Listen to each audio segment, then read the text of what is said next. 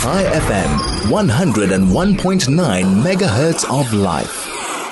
Joining us now on the line, Dr. Elai Rettig from the Department of Political Studies, also a Senior Research Fellow at Begin-Sadat BESA Center for Strategic Studies. Doctor, good afternoon to you and thank you for joining us.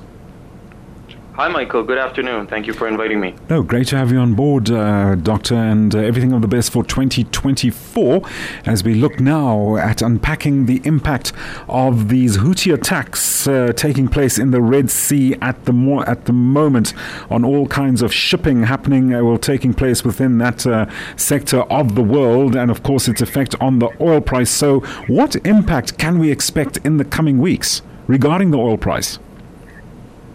So the impact isn't great regarding oil prices, and the main reason is that these attacks have already been factored into the price because they have been happening over the past month and a half. And so what we're seeing is that oil prices not only are not really going up, they're even lower than they were at the beginning of the war. On October 7, when the war started, oil prices were anywhere between $80 to $90. Now they're pushing towards $78. And so the prices were already factored in.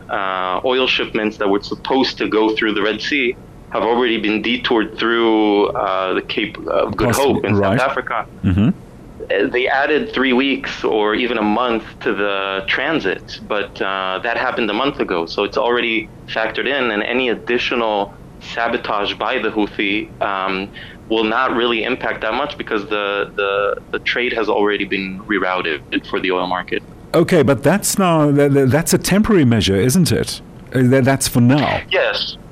I mean, it raises the prices in terms of, it raises insurance prices for the tankers. It causes the oil transit to take longer. Mm-hmm. But the thing is, the longer you create the disruption, the more time the market has to adjust to it.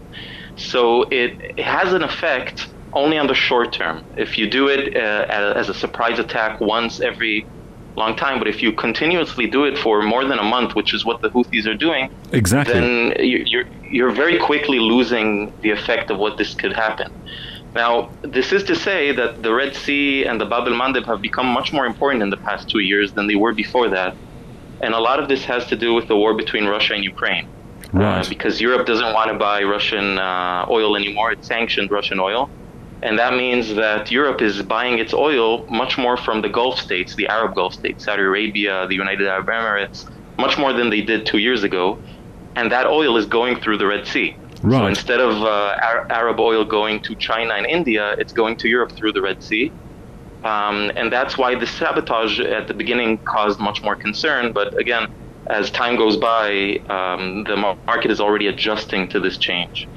It would seem, based on what you've just mentioned now, the demand for oil products from the Middle East going through to Europe, that this now, the intensification of the Houthi attacks plays into the hands of Iran and all its proxies, and from an intended a plan to upset the, shall we say, Western apple cart.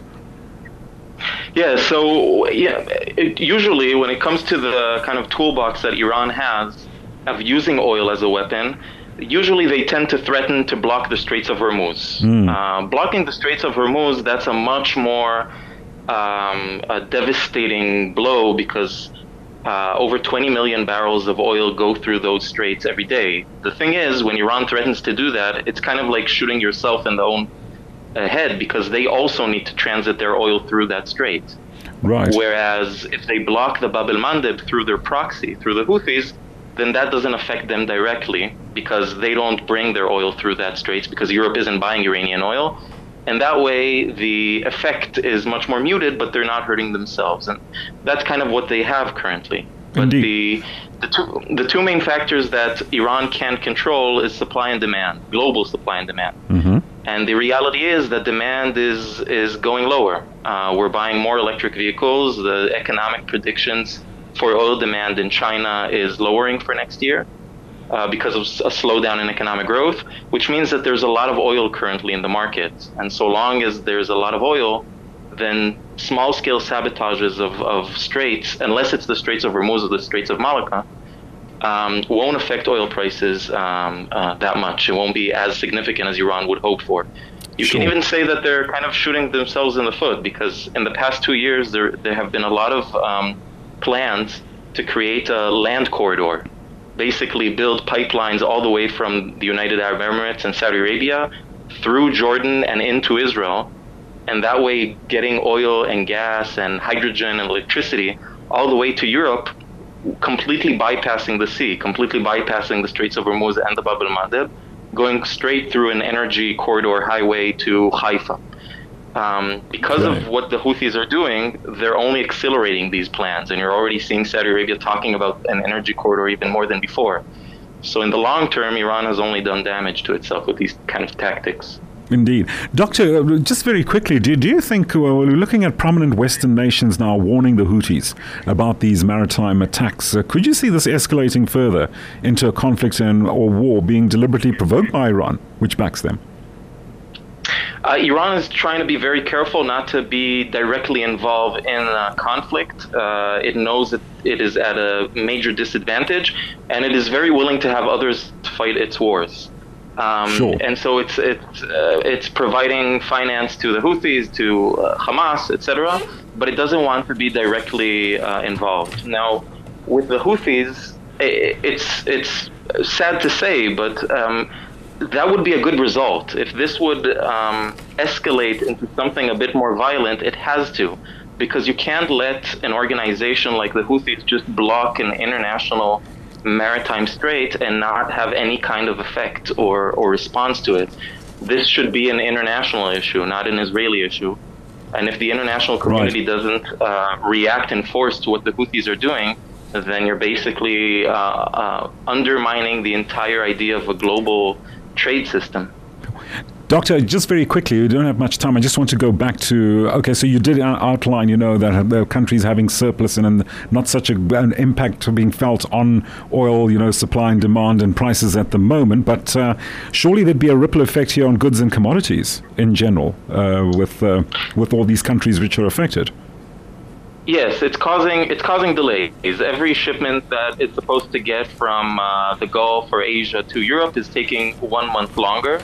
And perhaps the country that's getting hit the most is Egypt, because if ships are not going through the Red Sea, that means that they're not going through the Suez Canal, and a big part of Egypt's budget is dependent on transit fees through the Suez Canal.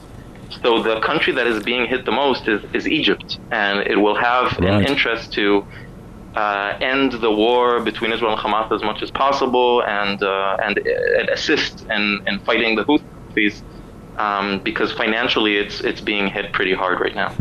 Doctor, we're going to have to leave it there. Thank you so much for joining us this afternoon, just to give us your views on these Houthi attacks on maritime traffic, which is affecting oil transportation and oil supply to the rest of the world. Dr. Elai Rettig from the Department of Political Studies, also a senior research fellow at Begin-Sadat BESA Center for Strategic Studies.